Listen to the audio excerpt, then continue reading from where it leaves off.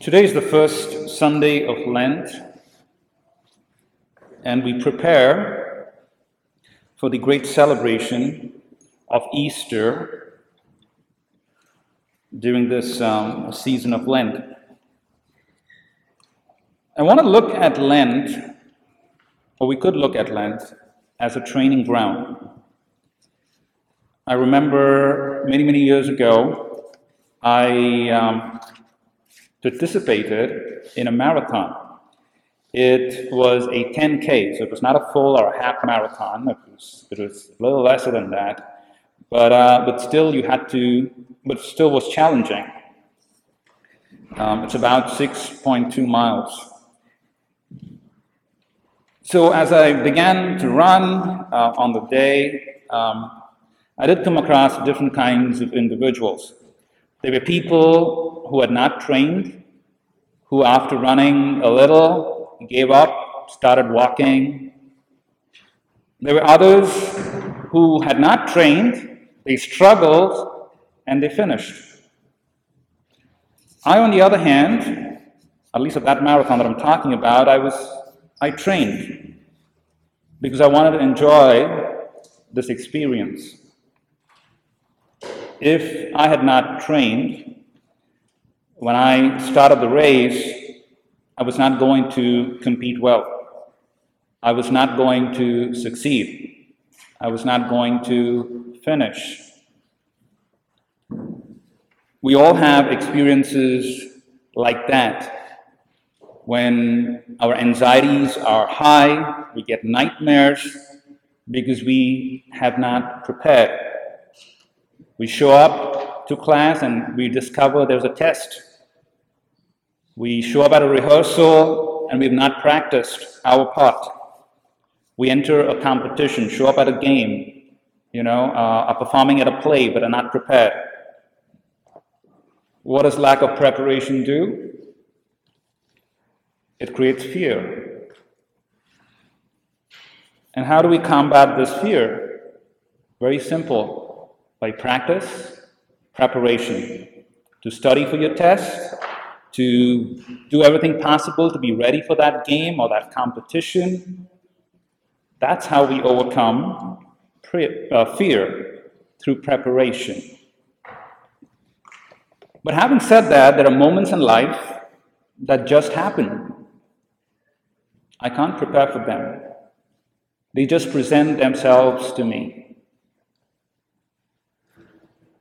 Lent prepares us spiritually for moments we cannot anticipate. In the gospel we encounter today Jesus being driven to the desert, and he spends 40 days in the desert. He was driven to the desert by the Holy Spirit, by God himself, with a goal: to be tempted. Obviously, after 40 days of wandering in the desert, you will be hungry. And at this weakness, when he was at his weak point, devil approaches. Hey, why don't you turn the stone into bread? And obviously Jesus refutes. He does not listen to the devil.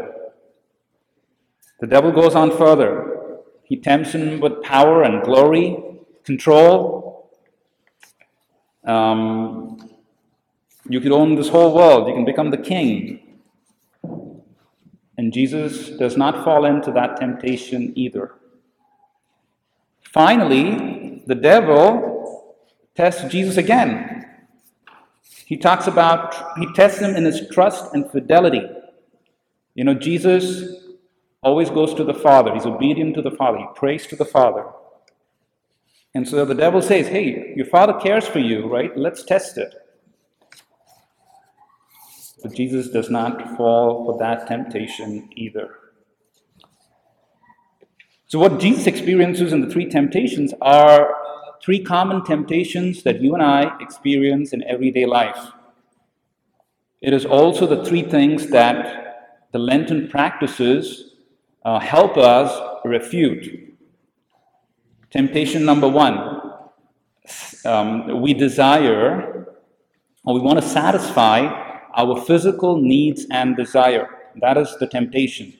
So it is our body that is in control of our minds. Our body is in control of our soul. Wherever the body goes, we go, right? And that is a temptation. Temptation number 2 is control and power, right? We're looking for power in terms of recognition. We want to be recognized for things that we do. We want to be in control of every situation in life. We want to be in power. We want to know the future. And the third temptation is we test God's fidelity to us. Faith is not enough. God, you have to prove that you exist. You have to prove that you're real to us. The 3 things that the church offers us or invites us to practice, which refute these temptations, is fasting, almsgiving, and prayer. Fasting from our bodily passions, right? So that it's not my body which is in control, but my spirit. God who's present there, He is in control. And I'm listening to Him. I am being driven to where He wants me to go. Almsgiving. We give during this time. We encourage to exercise this kind of generosity. Material giving, also charity. But in giving, we are told that nothing is our own. Everything in life is a gift. When we give, we experience detachment. We need to be detached from being in control of things, situations. And finally, prayer.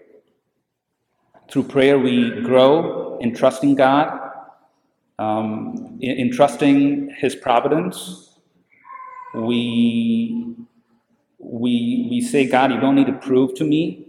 It's about a relationship in prayer. Think about any of your relationships, your best friend. You're not going to tell your best friend that, hey, prove to me that you're my friend, right? We know that this person is always going to be there. So how do we refute the temptations of everyday life, the temptations to fulfill our physical needs and desires, control, power, and also testing God, checking if He's truly real, doubting Him? It's by fasting, by almsgiving, and prayer. And we need to practice this during this Lenten season. When I ran the marathon, I had a goal. I wanted to finish the marathon. So we begin this Lent with a goal. Our goal is to get to heaven. Our goal is to be sanctified, to become saints.